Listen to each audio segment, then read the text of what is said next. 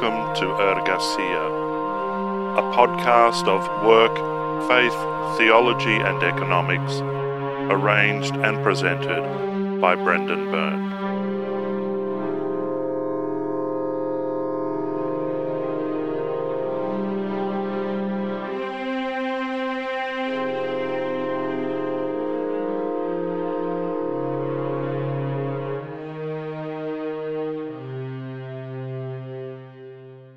Hello and welcome to Ergasia.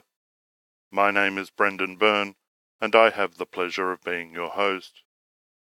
This is episode 4, What is Work, Part 2. In the last episode we began our examination of this question with an exploration of the difficulties that surround any attempt to define what work is and what it isn't. Most people have an instinctive answer to the question, what is work? But translating that instinctive knowledge into an articulate formulation is frustratingly elusive.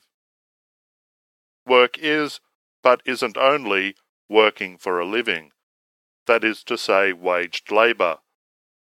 There are many forms of work that do not result in the generation of income.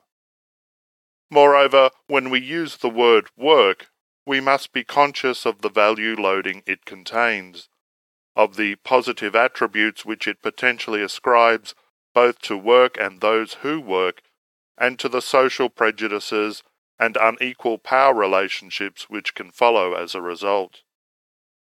In a similar vein, we must be careful that our definition of work does not confuse culturally or historically specific realities with the inherent nature of work itself. Many people may find work tedious, repetitive, and unfulfilling, but that does not mean this experience reflects the inherent characteristics or nature of work itself. In addition, it needs to be remembered that words like work and employment are not necessarily synonymous.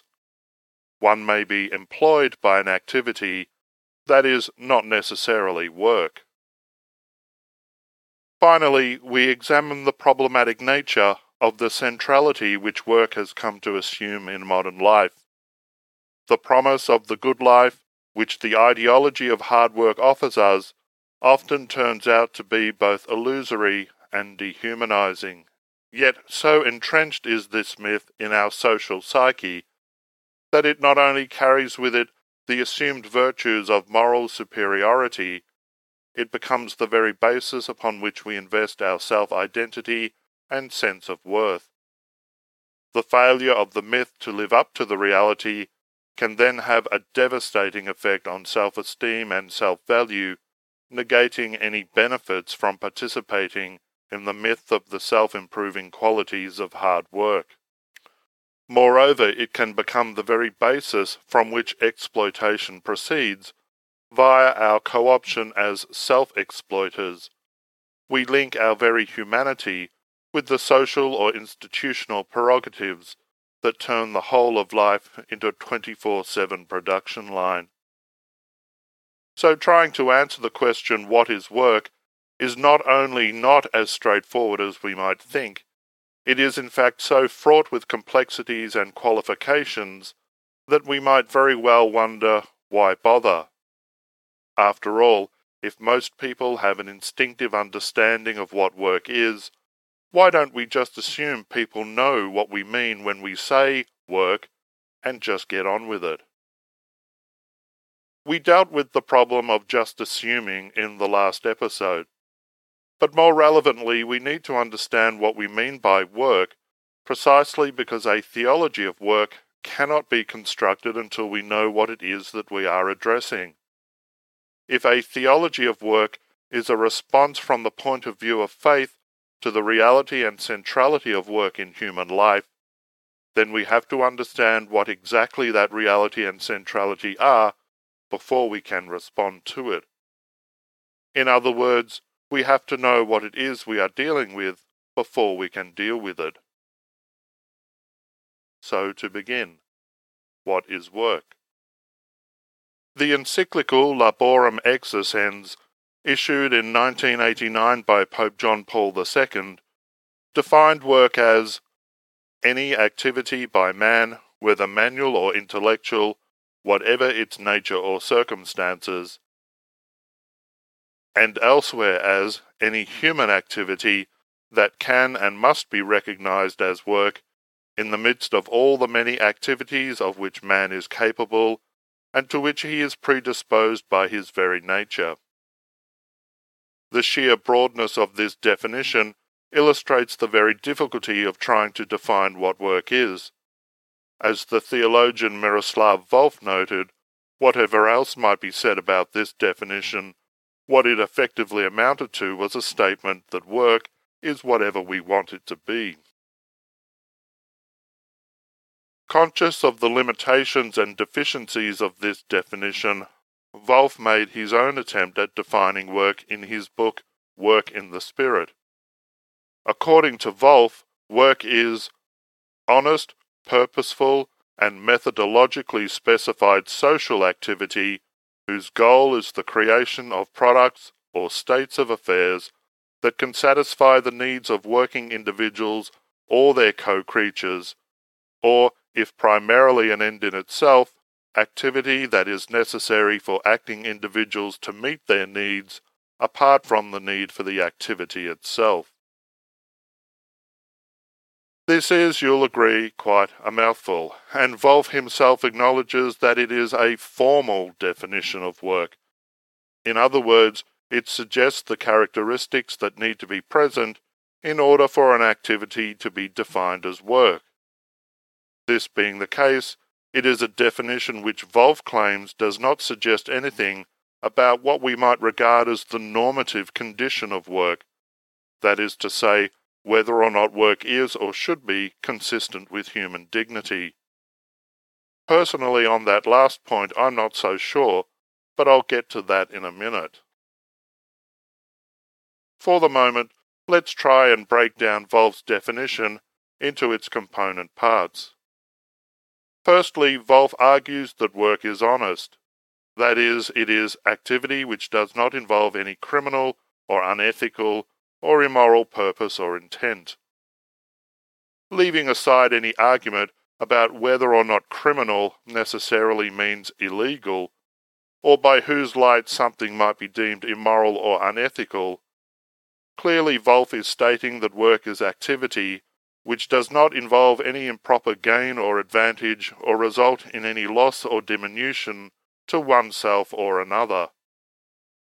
This immediately strikes out all activities which, though they might involve labour or toil or elements such as planning and leadership that might otherwise be considered parts of work, are nonetheless directed toward dishonest or injurious purposes.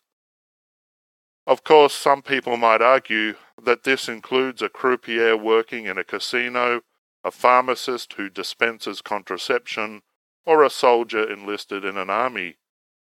But in these and many other instances, I think it could also be argued that the labour involved in such occupations is itself honest, even if we don't necessarily approve of the institutional purpose within which that labour occurs. On the other hand, a gang who rob a bank are clearly engaged in a dishonest and injurious activity, regardless of whatever skills they bring to bear or tasks they have to perform in order to execute the robbery. Volf's next point is that work is purposeful. In other words, work has some object or desired outcome beyond its own performance. Thus, the purpose of all the operations performed along a car assembly line is to produce a car. Likewise, the purpose of a financial planner scrutinizing a client's accounts is to ascertain the strengths and weaknesses of the client's financial position and tailor an investment or saving strategy to suit their situation. Of course, many activities are purposeful without being work. Reading a book is an activity whose purposes range from self-education through to entertainment, or even just filling in some idle time. But the point that Volf is making here is that work is not just activity for activity's sake.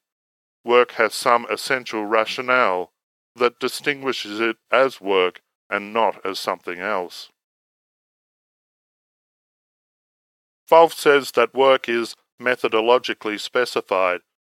In other words, work is activity which operates according to some plan or scheme of operation that enables the activity itself to fulfill the purpose for which it is performed.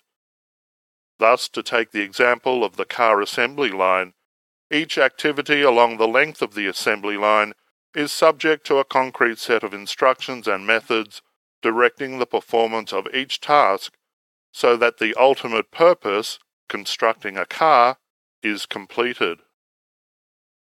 But let's also look at an example not belonging to the world of waged labour.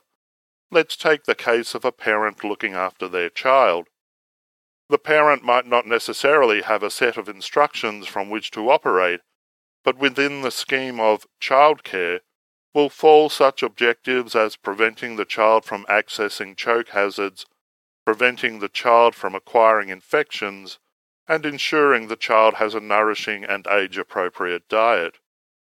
Thus, the scheme of operation within the overall objective of childcare will involve tasks such as placing potential choke hazards on high shelves out of the child's reach, changing soiled nappies and applying ointment to any infected areas, and either going shopping in order to purchase food for the child to consume, or preparing meals made from ingredients sourced for that purpose.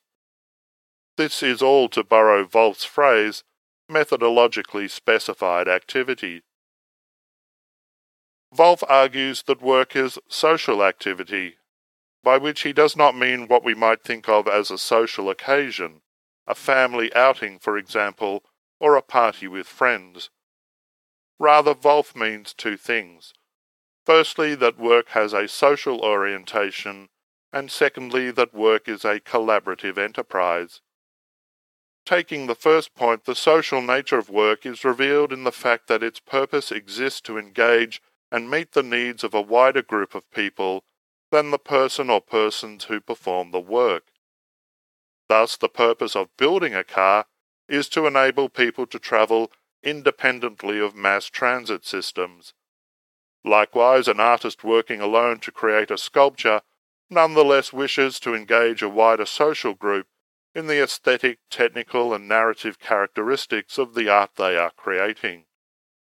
Work is social precisely because it is other-oriented. Its end product is intended for the engagement and use of a wider group than the people or persons by whom the work itself is undertaken. Secondly, work is a collaborative enterprise inasmuch as the participation by workers in the wider social sphere necessarily brings them into contact with the work performed by others. Thus, no single worker assembles a car in its entirety. Rather, that entirety is the sum product of a group of workers operating sequentially and collaboratively in order to produce the final product, a fully assembled car. Even the artist working alone requires others to produce and supply the materials with which they could create their art, or even more directly, needs to collaborate with others who can supply the space and conditions necessary to display their art to maximal effect. The end product of every activity that is work has a line of supply and labour trailing behind it that ultimately amounts, however indirectly, to a collaborative and hence a social enterprise. Wolff states that work is activity whose goal is to produce products or states of affairs that meet the needs of the workers themselves or their co-creatures. In respect of the first part of the statement, we have already dealt with this. The goal of work performed on a car assembly line is to produce a car that meets the workers' and other individuals' need for independent travel. The purpose of an artist producing a sculpture is to meet individuals' need for aesthetic, intellectual, and cultural enrichment, as well as the artist's own need for self-realization through creative expression. The goal of a parent buying food for their child or ingredients to prepare a meal for that child is to meet the child's need for nourishment as well as the existential need for love that is characteristic of being a parent. So the meaning of that part of Wolff's statement is somewhat self-evident. But what does Wolff mean by co-creatures? In part, Wolff means our fellow human beings, given that from the point of view of Christian theology, as created beings with a biologically determined lifespan, we have a creaturely existence. But beyond this, Wolff also means non-human living beings. In other words, it is an inherent characteristic of work that it meets the needs not only of the humans by whom it is performed, or a wider social group of human beings, but also the non-human creatures with whom we share this planet. According to Wolff, work properly understood embraces and includes both social and ecological responsibility. At this stage, I would like to jump back to a point I made earlier. That point was that I am somewhat skeptical about Wolff's claim that normative values such as work being consistent with human dignity are not to be construed as necessary or inherent characteristics that make an activity work. In other words, in just the same way that Wolff says that simply because many people experience work as tedious and dull does not mean we should assume that either tedium or dullness are essential characteristics of work, so he is saying that we should not conclude that human dignity is a necessary characteristic of work either. Yet in declaring that the essential characteristics of work are honesty, purposefulness, need fulfillment, social orientation, and social and ecological responsibility, it seems to me that Wolff is, however indirectly, making the case that work is, in fact, consistent with human, or more widely, creaturely dignity. Individuals who are forced to engage in activity in conditions of economic exploitation, of physical danger, in order to facilitate a criminal enterprise, or in ways that result in ecological degradation, are hardly doing so in conditions commensurate with human dignity. Their own particular activity might be done honestly, or result in products or conditions that meet a social need, but the destructive effect of the activity on themselves and others, especially when this activity occurs in the context of compulsion or exploitation, means that its overall character is neither honest, nor meaningful, nor social, nor responsible. The activity might be described as labour or toil, but whether it constitutes work under the terms Wolff sets out is a debatable point. Which of course means that Wolff may be right, or he may not be. But as I said above, I have my doubts about this part of his definition. This leads us with the second half of Wolff's definition, that work, even if it is primarily an end in itself, is activity that is necessary to satisfy the needs of the person by whom it is undertaken, needs that exist apart from the need to perform the activity itself.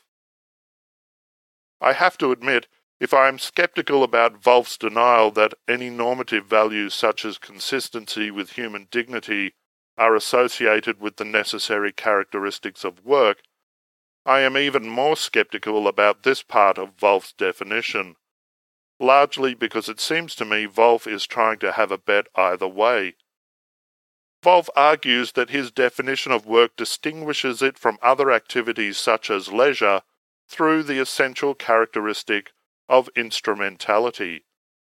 In other words, that work is a means to ends that lie outside the activity itself. A parent buying food to make a meal to feed their child would be an example of work because the purpose of the activity is to facilitate care for the child through the provision of nourishment. The end purpose of the activity, care for the child, lies beyond the performance of the activity itself. The parent is not going shopping simply in order to shop.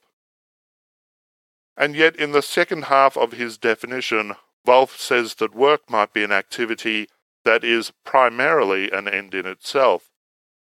That word, primarily, seems to me to be Wolff's attempt at a get-out clause. That is to say, I think he recognizes the contradiction in insisting that work is a means to an end beyond itself, while on the other hand conceding that it might be an end in itself. The word primarily is used here to suggest that even in the context of the end in itself, work might have other ends beyond itself that are, as it were, secondary ends. Yet it seems to my mind that work is either an end in itself or it isn't. It's a bit like that old adage that you can't be a little bit pregnant. Either you are or you aren't. To be sure, an activity that is an end in itself might have side effects or unintended consequences, but that is not the same as secondary ends. An activity that is an end in itself is, it seems to me, axiomatically a closed circle. It requires no other ends beyond its own performance. If I spend an afternoon making a model plane, the purpose of the activity is the making of the plane. It has no other end or purpose beyond its construction. To be sure, aesthetic appreciation and a sense of satisfaction at a job well done, as well as potentially sticky fingers from having spilled glue all over my hands, are also possible outcomes of this activity. But these are byproducts and consequences of this activity, and not the end to which the activity was bent. The constructing of the model plane is the end in itself. It is part of what makes this activity a hobby and not a work.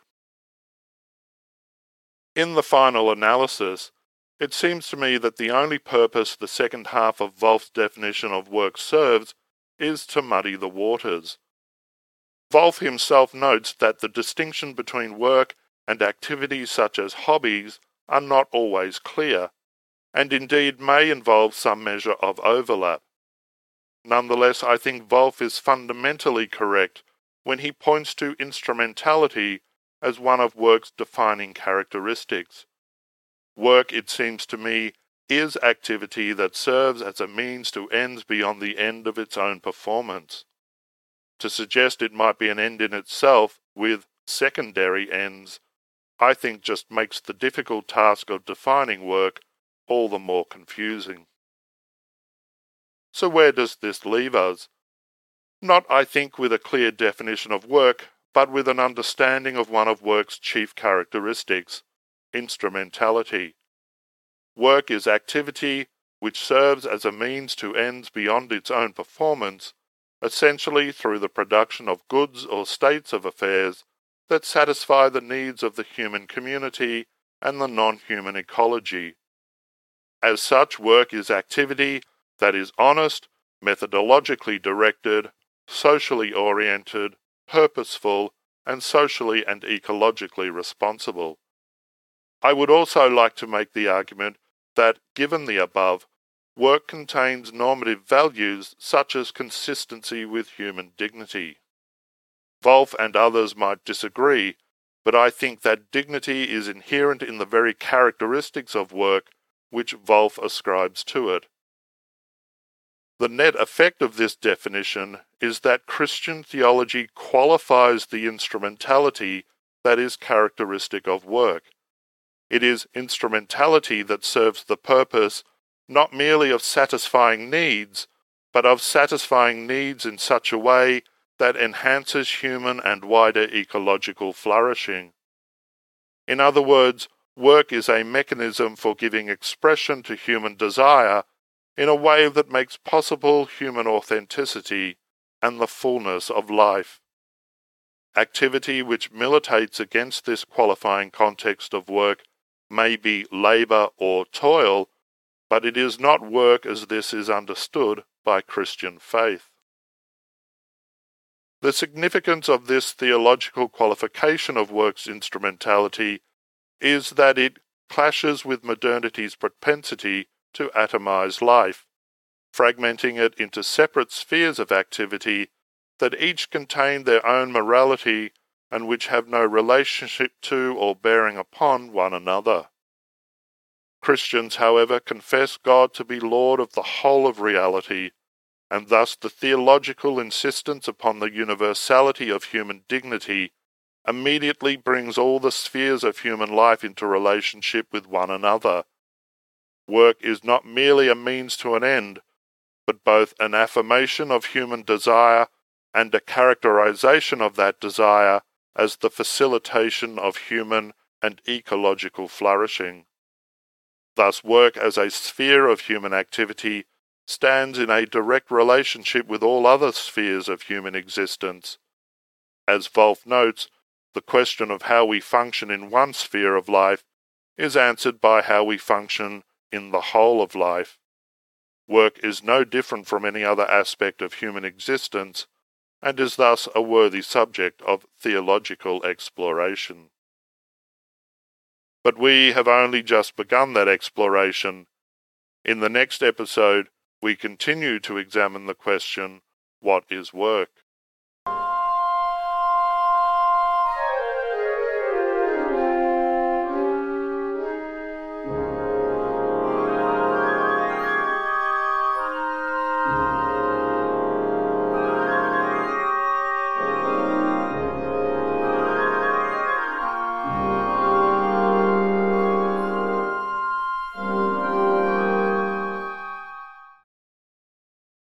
Okay, it's time to pause once more and draw breath again.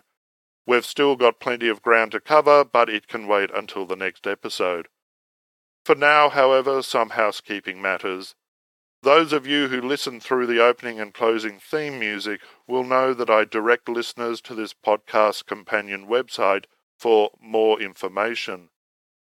That more information includes links to this podcast social media pages on Facebook and Twitter, which I hope you will both like and follow. The web page also contains an email address to which you can send any feedback, ideas, suggestions, or questions. For those of you who want to listen on the go, there's also a link to the podcast space on the iTunes Store, from whence you can download episodes to media players that support the iTunes format. But that's enough information for now. I hope to have the pleasure of your company when we continue our exploration of the question, what is work? I am your host, Brendan Byrne. Goodbye for now.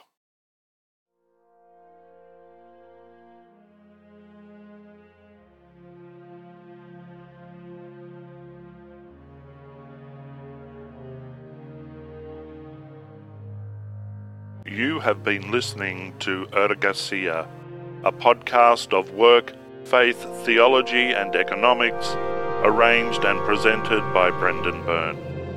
For more information, please go to www.ergasia.podbean.com.